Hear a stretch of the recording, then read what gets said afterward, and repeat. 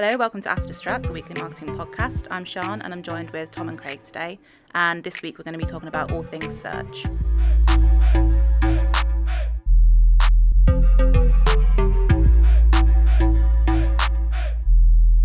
Yes, a good place to start for us would be probably looking at AI and where that's going in 2019 with Google. At Distract, we see a lot of companies, a lot of people concentrating far too much on their design of their website. So they're not looking at the structure, the audience. You really need to strip back before you look at the design. You need to be looking what your keywords are, your right audiences, how their user experience will be when they come to your website. Disregard even thinking about advertising until you know this. Do you think that that's a common problem that people are facing then, in the sense that they're kind of tackling this online presence in the wrong order? People are too worried about the aesthetic rather than how it is marketed and how people are actually going to use the site. I think it's a common problem for on two angles really, both the client and the agencies. I think sometimes you have agencies where departments, they're too far apart from each other. So you've got people who are far too design-led and some people who are far too data-led, and they're working too separate to bring the two together. And then again, on the client side, obviously they're going to think about brand. They're going to think, how does this look to my audience? And that's brilliant, but what's the point in having it looking perfect for your audience if that audience is never going to see it? So on that basis, what is the best starting point when embarking on the digital marketing journey that these brands should be starting with? I mean, are we starting with an idea of what they want to do on our site when we get there? Are we starting even as far back as who those people are? What is the starting point for this? I think like we do here, I mean, a good starting point is sit down with your client, understand who they are, their audience, what they want to do, what they want to sell, sort of the return on investment they want, get all the data you can, and then go away and use the platforms you have that are available to us. So we've got Keyword Planner, WordStream, Moz, etc. Get as much data as we can. Start building audiences. Start trying to get an idea. Start researching how these particular users, how do they interact with a website? Yep. How do they get from one start of the journey to the end of the journey? Yeah. And then once we can see that and that picture's clear, we can start talking to the design team. Start saying, right, we know how that user wants to interact. Now let's make that website look as brand-led as possible. Look as attractive as it can do for that audience. Yeah, because I think that there is not enough thinking about how these online presences, these websites, are going to be used in marketing. There's the idea that this is going to be an online thing, and then people aren't thinking about how they're going to navigate their site. I mean, Sian, for you, what are the key areas in which a website structure affects what you work on predominantly, which is search advertising? I think that there's an assumption that these two things work quite separately and that search will work quite independently of the structure of a website. But I would assume that you think counter to that, and if so, how and why? Well, as soon as we're planning what we're going to create on Google, we always will base it around how the website's structured. If the website's not structured right, then there's no way our ads are going to work. It's kind of, they both lean on each other. Yeah, I think a lot of the time we get a website and the client comes in, we're really happy with the website, and then we look at it and we go, yeah, there's a lot of potential here for search ads, for display ads, for social media marketing, but then that's in terms of the audience itself. We look at the website and the structure's not right, the CRO's not right, and we think, if we implement our marketing here, it's just not going to work, and then we almost have to strip it back. So you almost have to, you've gone with this amazing looking website, spent a lot of money on this website, but because it's not been done in the right order, when it comes to marketing, you have to almost scrap that and start again. And it's a lot of wasted time. It's better to get from the start, get the data right, get the research right, and go from there. Don't rush something. So if you rush it, it's never going to work. I think the key thing is an understanding that these channels, all the way from beginning to end, from concept all the way through to marketing to the end user, are integrated throughout the process. And maybe tackling these challenges in a more integrated way by thinking about the end result at the beginning and throughout will be in a better position. Yeah, I mean, and if we look at where Google's going with it, I mean, for the last few years, multi-channel marketing has been happening, where you've been marketing on Google and then they've seen you on Facebook, etc. But the way AI is going and website sort of design's going, each individual, I mean, us three sat here, each of us would buy differently, would have different user journeys. Absolutely. And the way Google's AI is working now, that's becoming much more easy to target. So we can almost say have an audience of 10 people, 20 people, 30 people, and target them all differently to each other. And I think the website needs to be designed that way as well. Like, you don't have to look at it as one website for all. You can have different landing pages, You know, use programs like Optimizely and target people differently. Target your 18-year-olds differently to your 50-year-olds. They may want the same product, but they may use it in a different way, search it in a different way. You know, some audiences aren't going to find you on Google, then see you on Facebook.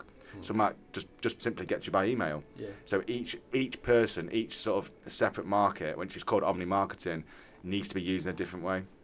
I think AI and where it's going intrigues me. And it's come on leaps and bounds over the last couple of massively. years, and I think we're really beginning to see an escalation of how important this is to modern day digital marketing. I mean, we saw something unrelated to this where, you know, on Facebook they look like they're testing a feature which is going to build campaigns for you. I mean, how far do we think that Google will take AI in terms of a self-serve experience? Are they going to do it where you literally can trigger AI to build your entire campaign? How far is it going to go? Well, I think it's heading that way, isn't it, to be fair? Well, not every day, but like they're really introducing loads and loads more AI features into Google now. And I think it's easy to be scared of it at first because you kind of think you're losing control of it. But some of them, we've started to use bits and we're noticing some really good results from it, such as like smart shopping. Kind of saw that, and it basically automates the whole shopping campaign for you. You don't have a lot of control over it, but we have tested it and we have seen good results from it. I think as well, like AI needs to be seen as a tool which gets the most from your conversions. I think as soon as you see it as a tool which you can start your own business and press a button and let it do everything for you, you're in the wrong game completely. It's never going to work. I say never, it could do in 30, 40 years' time. It's not going to suddenly click your fingers and start doing that. You know, it's what we spoke about earlier with the websites. It's exactly the same in every process, I think, in marketing. You have to put in what you're going to get out of it. I think you're exactly right. I think that AI is incredibly useful to marketers, but I think it's only going to be as useful as the human using it. It has to be deployed in the right way for it to be effective. Yeah, I think a good example is, say you've got a market and your target audience is, 18 to 30-year-old men who, use the gym, let's say. And for the last 2 years, you've been getting 10% of that market, and the other 90% you've been getting 40 to 50-year-old women who don't use the gym coming to your website and they're bouncing off it.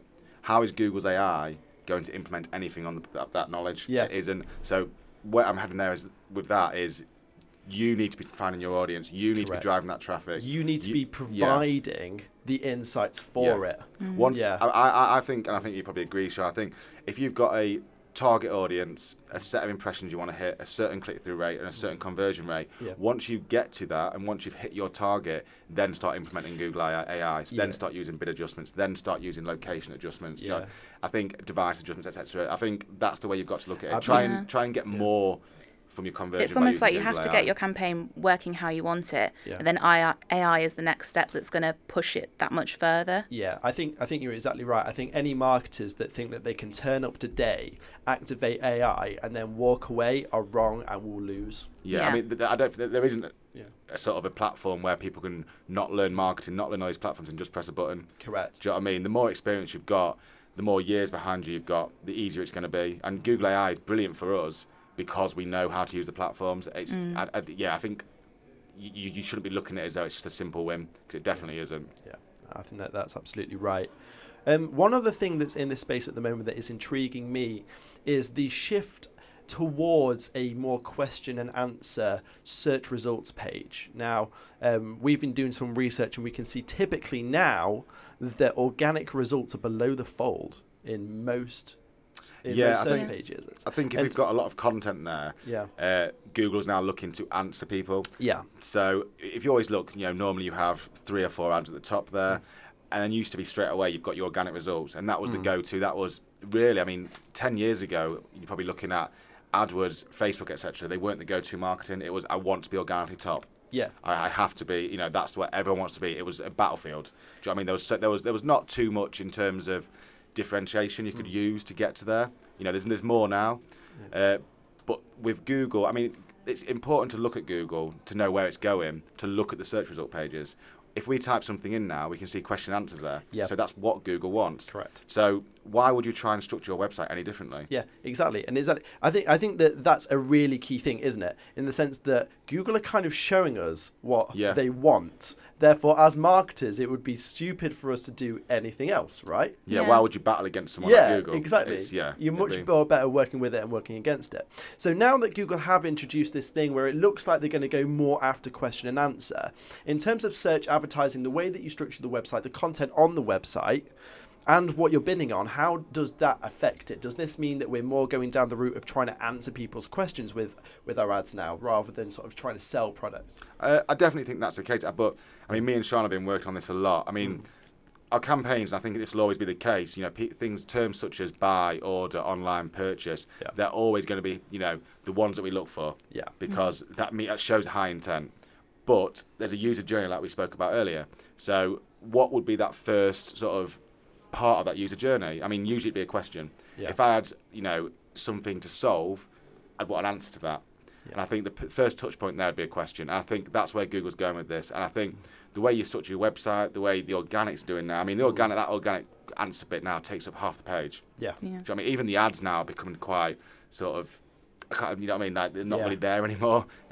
So I'd definitely look at that, and I think me and Sean are definitely doing a lot of work in terms of that as well. Yeah, I think we're finding as well that with these kind of question keywords, they're a lot cheaper to bid on because not as many people are kind of catching on to this at the moment. Sure. So we can catch these people for cheaper, and then we can hit them up later with some remarketing. We can bring them back to the website for cheaper than bidding on buy online, buy this. Yeah, I think something we've definitely looked at is sort of like, so if you ask a question and then, you know, the conversion rate is going to be lower on that. There's no question about that. It is.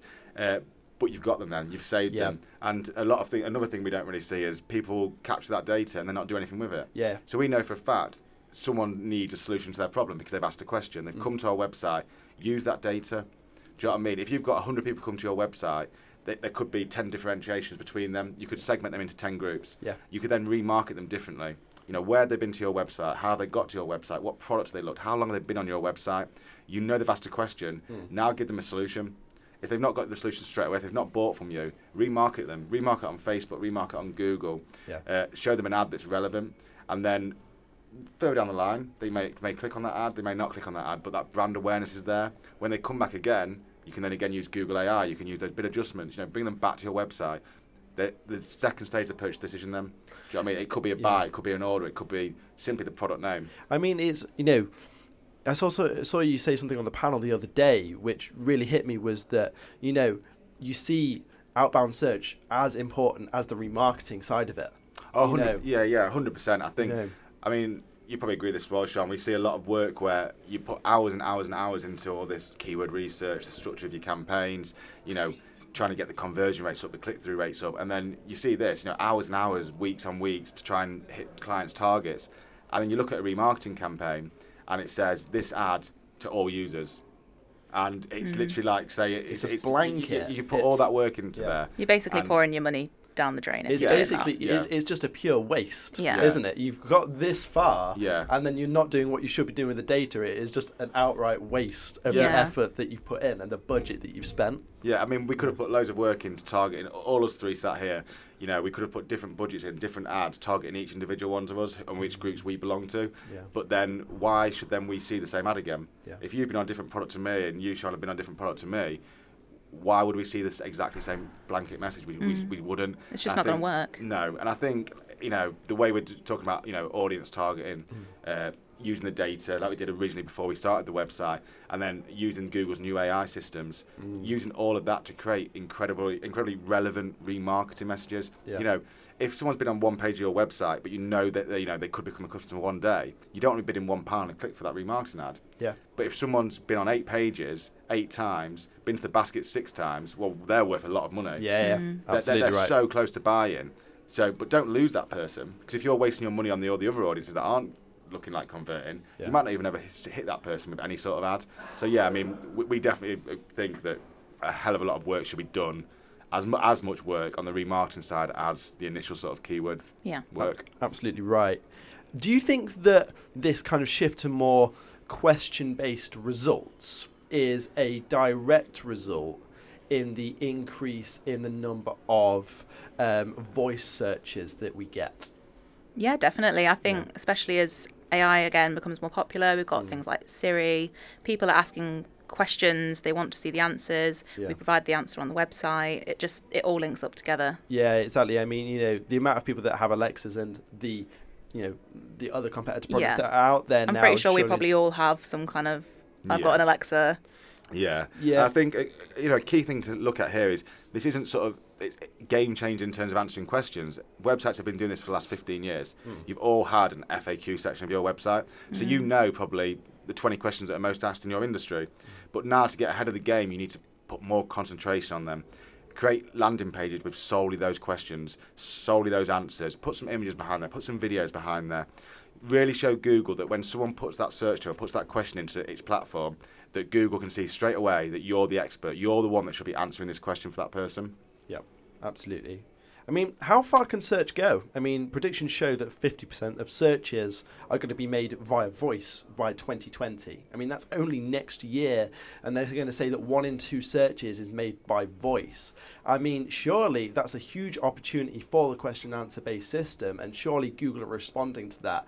And then the winners are going to be the people which are able to adapt to that situation first. 100%, and I think we may all have different opinions on where voice is going. I think that's the good thing about it. Like, it's not fact, it's not set in stone. We could all have different opinions. So, but yeah, I think where it's going is, for me, right now, the next year or so, maybe year to 2 years, it'll be that first start of the journey. Yeah. For me, I don't think right now it's ready and set for, please let me buy this product. Yeah, I don't think people are open to that yet. No, They're not no. ready to say, can you order Well, no, this? yeah. You're given a lot to sort of like, because when you type in Google order this, you don't know if you click on the right product, the right No. price, the right Yeah. delivery, the right company, and say leaving that auto voice is a big thing. But I think finding something out is completely different. Like, how can I Google? How can I do this? Alexa, what's the best price on this? I think again that first touch point is key, and I think again that's where Google's going with why they're doing this question and answer sort of structure. Yeah, I mean, I personally think that it will lead into a more e-commerce space in years to come. I mean, figures show that at the moment per year, there's $0.2 billion worth of e-commerce sales made in the UK via voice search. In 2022, that's set to rise to $5 billion worth of e-commerce sales. So it certainly is going to go in that direction. But I think that I take your guys' point that it's maybe not quite there yet. People still using it to discover rather than acquire. Yeah. I mean, I Yeah. definitely think the voice search is going to definitely leaning Yeah. towards more e-com, and the sales Yeah. will drive up. I think if we look at again at the end touch point as well. So if you've hit them at that first point, and I don't know, they say there's 6 stages of the user journey for your product, and each time you've hit them correctly, it might be on voice, it might be on web, mobile, tablet, anything sort of thing that they're going to get to your website by. That end touch point again, voice. They trust you. Yeah. You've been talking to them for the last 6 months. Whether it's social, whether it's Google, whether it's Amazon, whether it's Bing, you've been kept on building that brand awareness. Absolutely. So when you do go to your voice at the end, you've got the trust. You don't need to worry that then you're not going to get the product. You know what the delivery is going to be. You know what the returns are. You know any question, but they've answered all your questions. So yeah, I do think the start and the middle. The middle for me at the moment is still missing with voice. Yeah. Yeah. I don't think there's much there to interact with. No, I think you're right. I mean, I saw the statistic as well, is 48% of searches via voice were personalised tips and information made to make life easier. Yes, Yeah. yeah. I mean, it makes total sense, doesn't it? How do I do this? Yeah. How do I do that? What is this? What does this mean? I think the middle part of that journey is still very much a social and Google thing. Yeah. Like, obviously we do a lot of videos, podcasts, etc. We put them out on Facebook, Instagram, LinkedIn, Quora. Yeah. Again, Google as well. That middle bit where you're building that brand, they've seen you already from the start point. Yeah. They may buy in the end, but that middle bit where you're really building that trust, letting them know what you're all about. Yeah. For me, that's where voice misses out at the moment. And I mean, I don't know if you two have got the people. I don't really know where they're going to sort of glue that together at the moment.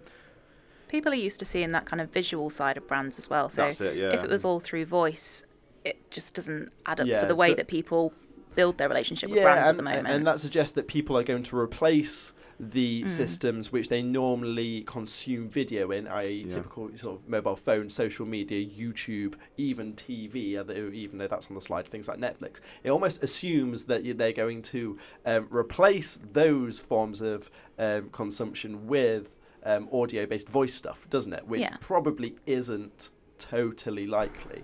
No. Yeah. Yeah. No, but not in the near future. I think, Not in the you know, you're looking Yeah. at 5 years, 10 years, Yeah. there'll be some sort of technology. They're always advancing everything, aren't they, at Mm. all times? And you've got to look as well, Amazon are taking a big part of the market share now. It's important for Google to continue to grow. Yeah. And for me, if I look at it, they're always competing with each other. If one does one thing, the other does something else to knock it back. And obviously YouTube now for us is a massive, massive sort of platform as well. You know, the way we can remarket on there, the way we can get that first sort of part of the user journey. The way to be fair, YouTube is almost perfect for every single part of that user journey. The way you can interact, the way you can grow your brand, really communicate with your chosen customer, and you can really drill down with those audiences as well. It's really The targeting on there is insane. The It's targeting's unlike incredible. anything else that we've really used on Google before. Yeah, I think to be honest, the YouTube targeting sort of is a lot better than the Google itself in terms of like AdWords, etc. I think we can drill down a lot further with YouTube, and like you say, that the cost on there is crazy. It's so cheap at the moment. I mean, if you speak about the cost on YouTube, I mean, I fundamentally believe that if you're running video adverts anywhere other than YouTube at the moment, then you're missing a huge trick. Yeah, I agree The with targeting the targeting that you can use on there, and the fact that it's so much cheaper than the likes of Facebook, than the likes of LinkedIn.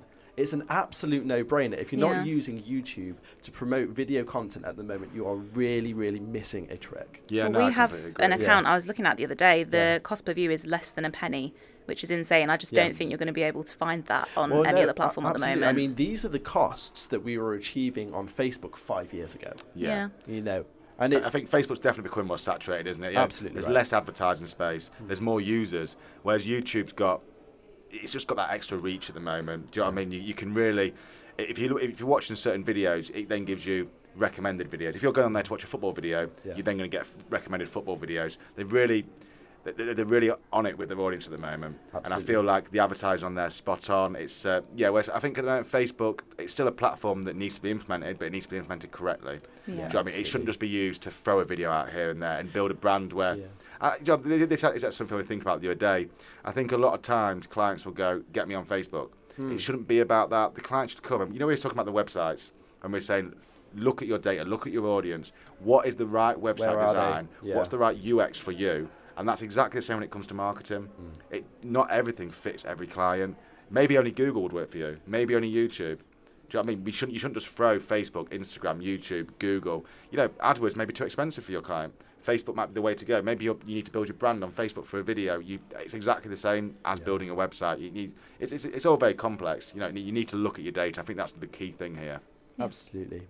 In there, you sort of mentioned sort of saying about Google and how it has to continue to compete with Amazon, and how that feud is ongoing with both parties making innovations.